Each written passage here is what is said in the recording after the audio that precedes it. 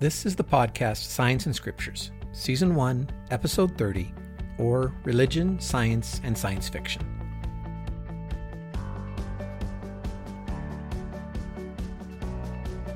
Hello again. This is Scott Fraser of the podcast Science and Scriptures. In the last episode, we discussed a recent sign of the last days. That is, the separation of groups that are supposed to be working together. Republicans and Democrats should be working together to solve our nation's problems. Blacks, whites, and all other races should be working together to remove the last traces of bias that exist in our society. We would like to see those who have separated from the church return to their worship and to God. Instead, we are seeing growing separations everywhere. These separations start out small, but then they grow wider, rather like a plot of two exponentially diverging curves. Today, separation is winning, and we can see it everywhere. Since the last couple of episodes have been rather serious, I thought today would be a good day to introduce a lighter subject. This whole podcast is about the interface of science and religion. Some people believe that interface is very small. Often we consider religion, scripture reading, and spiritual meditation to be in their own little box because they rarely interact with our normal life. In this episode, I would like to point out that our religious beliefs actually affect a very large part of your life, larger than you might think. For example, how do you see the universe outside of planet Earth? It is a big universe out there. If you never look up outside of your little corner of the world, you miss a lot. When you look up into a starry sky at night, something I hope you do, by the way, do you think about the possibility that some of those stars, or suns, have planets orbiting around them? Do you ever wonder if some of those planets are inhabited? I have, though that is probably because I have always loved science fiction. I have read the books of great science fiction writers like Isaac Asimov, Robert Heinlein, Arthur C. Clarke, and many others which take you to new galaxies and civilizations. This love for science fiction almost assuredly prompted me to become a scientist. What could be better than trying to solve the mysteries of the universe?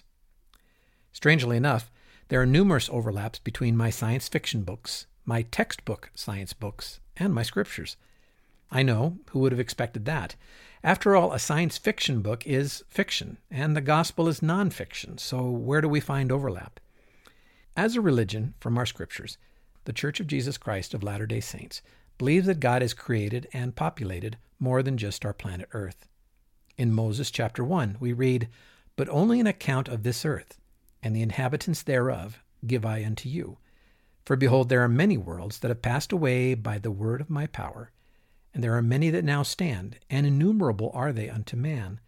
But all things are numbered unto me, for they are mine, and I know them." So this verse would indicate that many alien civilizations have existed, and many others now exist today. But there's more. According to Genesis, we know that man was made in the image of God, a pattern we would expect him to follow on other planets. Accepting that fact, we should fully expect aliens to look exactly like us. As most of you know, I am a theist, and I believe that God used evolution to form mankind. I have no doubt he could copy that procedure and pattern on other planets as well. In the church, we generally believe that other planets created by God are populated by human beings who, like ourselves, are trying to work out their salvation. I fully expect that the same rules set in the pre-existence were also established for those other planets of God's creation. So yes, I do believe in aliens. I believe Earth is only one of many planets created by God. Even our God's creations are innumerable. Add in the planets that have been created by other eternal beings outside of our own sphere of existence, and I imagine the total number of planets that were created and people are innumerable indeed. Interestingly, the Lord states in the above quote that there are many worlds that have passed away by the word of my power. Apparently, planets were created, populated, and for some reason not explained, then passed away. These planets were obviously ahead of us on their planetary timeline. We are one of the many worlds that now stand. It might also be expected that some of those planetary civilizations are behind us on their planetary timeline. For example, many civilizations might presently be living in the days and times of our Old Testament. Is it not also possible that of the worlds that now stand, some are more advanced than we are? Could they be ahead of us in the ability to travel through space? Could astronauts from those more advanced planets possibly visit Earth? Could science fiction stories of visiting aliens ever really occur? Alien visits are not precluded by most religious beliefs. there appears no evidence in world history that God prevented more advanced civilizations from visiting less advanced ones. Columbus was the first European to visit Hispaniola and the New World. Cortez conquered the Aztecs, Pizarro defeated the Incas, and James Cook met the Hawaiians. Having said that, I don't believe in the stories of alien visits. I don't believe in those stories for a very practical, science-based reason. You see, God has separated us from other planets and extraterrestrial civilizations by vast distances. We are talking really vast distances. The nearest sun to our solar system is Alpha Centauri. It appears to have an inhabitable planet, at least it is the right distance from their sun. We don't know if other factors would allow it to be habitable. But Alpha Centauri is 4.37 light years away from us. So if a spaceship could travel at the speed of light, which Einstein tells us it can't, it would take over 4 years to get there. How long would it probably take to get to Alpha Centauri? Our fastest manned spacecraft ever traveled at almost 25,000 miles per hour. You see, the human body can handle only so much acceleration. More importantly, a spacecraft can only carry so much fuel. These two factors set the maximum speed through space that we could hope to attain. So let's do a little math. The speed of light is over 670 million miles per hour. So at our fastest, we can hit only 0.00037th of the speed of light. Assuming Alpha Centaurians would have the same speed limitations as we do, it would take them about 115,000 years to arrive, if they left today. Thus, unless someone can find a way to get around Einstein's limitation on how fast we can travel in a spaceship, I won't be expecting any alien visits anytime soon. On a side note, these distances are so vast that one must ask, did God purposefully separate inhabited worlds by light years? Actually, I believe he did. Having planets so close that they are able to interact with one another would probably disrupt the gospel plan. I think that a given planet of mankind is supposed to develop its technology, philosophy, and social maturity together. As individuals, we mature. Rarely do we consider that as a whole people, a whole world, we also mature. Visits by an advanced race would almost certainly disrupt the gospel plan, especially for the lesser developed world.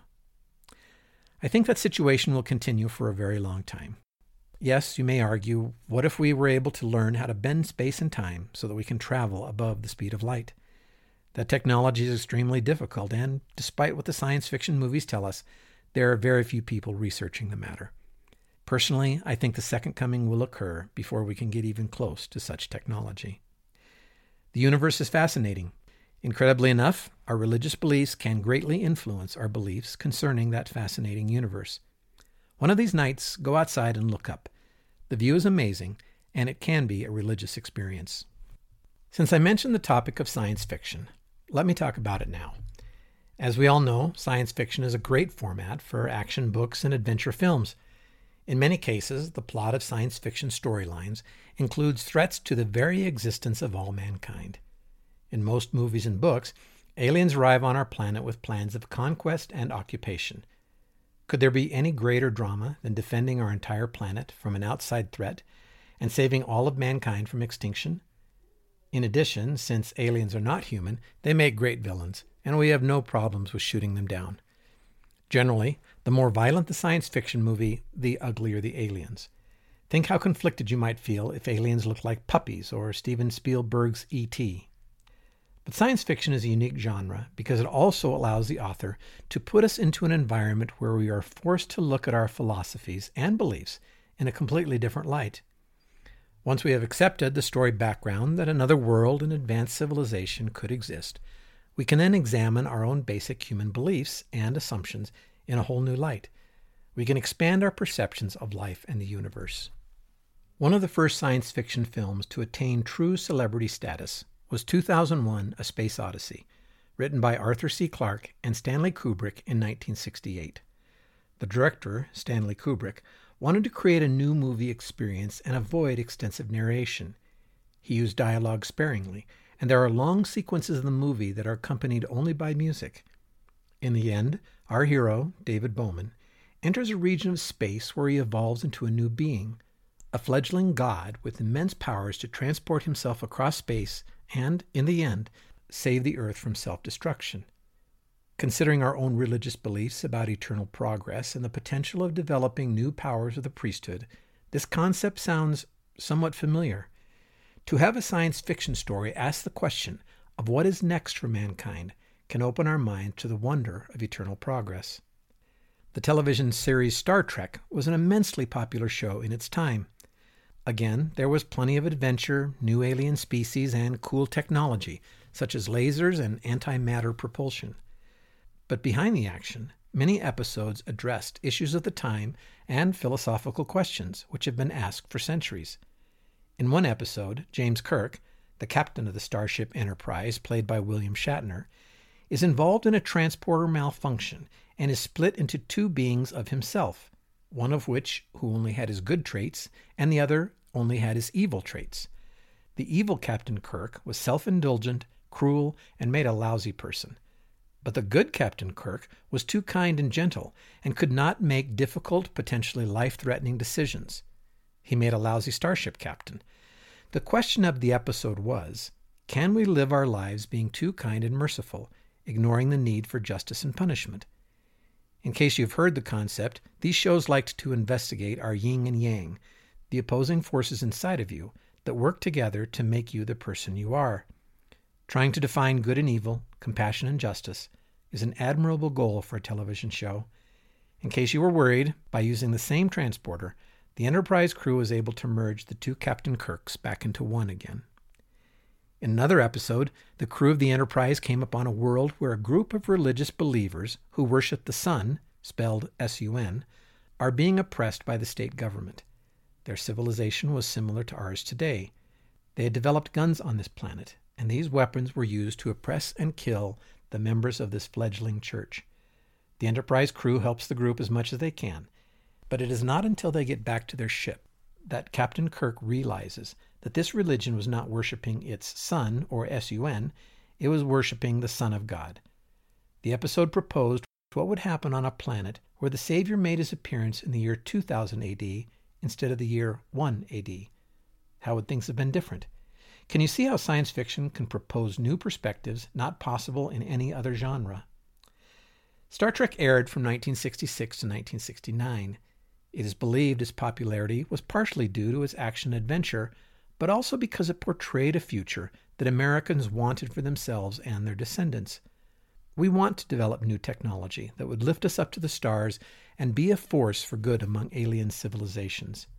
About 13 movies and 10 television series were spun off from the original Star Trek. Apparently, we still want such a future for ourselves. The next science fiction mega movie to discuss would be Star Wars. This movie was extremely impressive in its special effects and action scenes, but it was extremely disappointing in regards to examining philosophy and religion. In the first Star Wars movie, the hero Luke Skywalker was told by his tutor, Obi-Wan Kenobi, to use the Force in successfully fighting off the evil Empire. In the original movie, the Force was, and I quote, an energy field created by all living things. It surrounds us and penetrates us. It binds the galaxy together. Wow, I thought. Was Star Wars likening the Force to the Holy Ghost? No such luck. It turns out the Force was caused by midi-chlorians, which are apparently microscopic life forms found within living cells that communicated the will of the Force. No one defined what the Force was, but apparently the more midi-chlorians you had in your blood, the more powerful you were. How disappointing. I have always felt that the Star Wars franchise fumbled an opportunity to make a statement.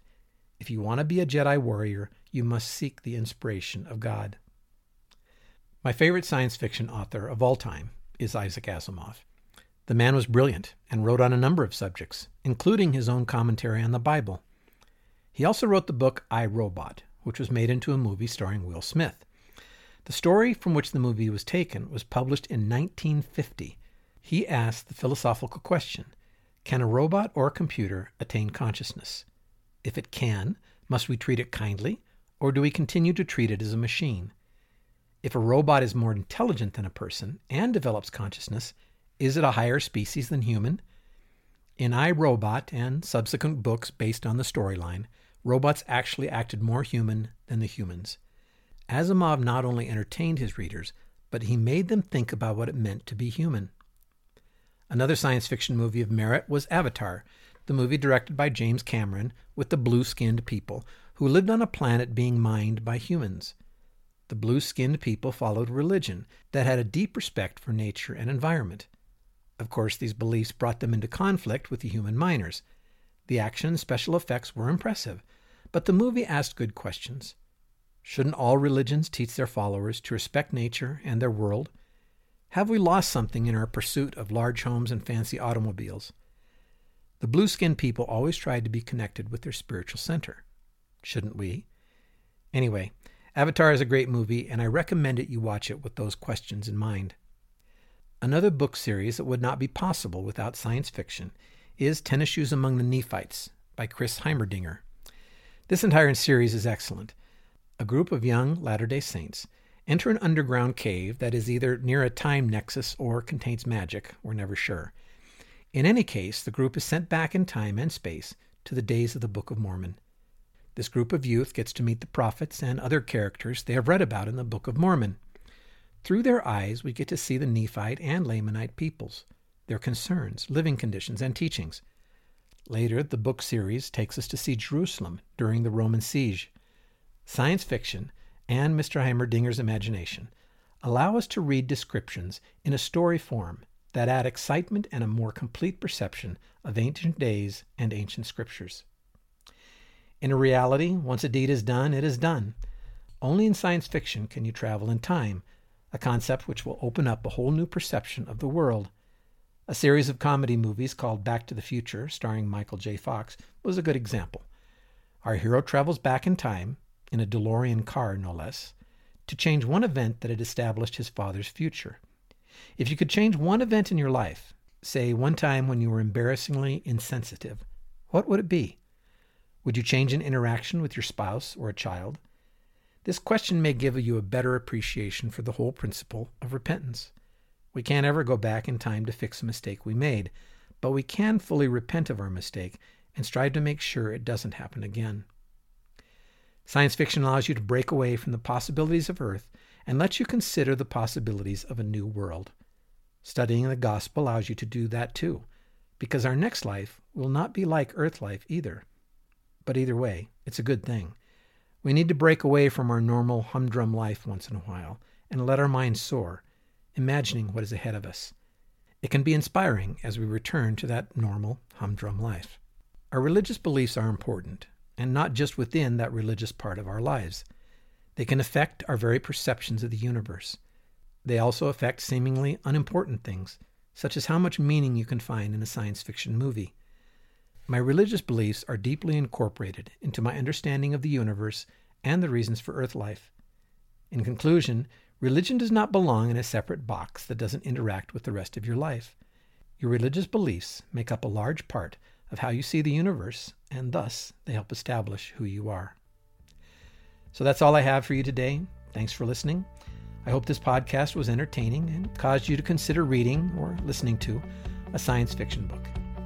If you can think of someone who might enjoy this discussion, please share the episode with them. This is Scott Fraser from the podcast Science and Scriptures. Have a great week and take care.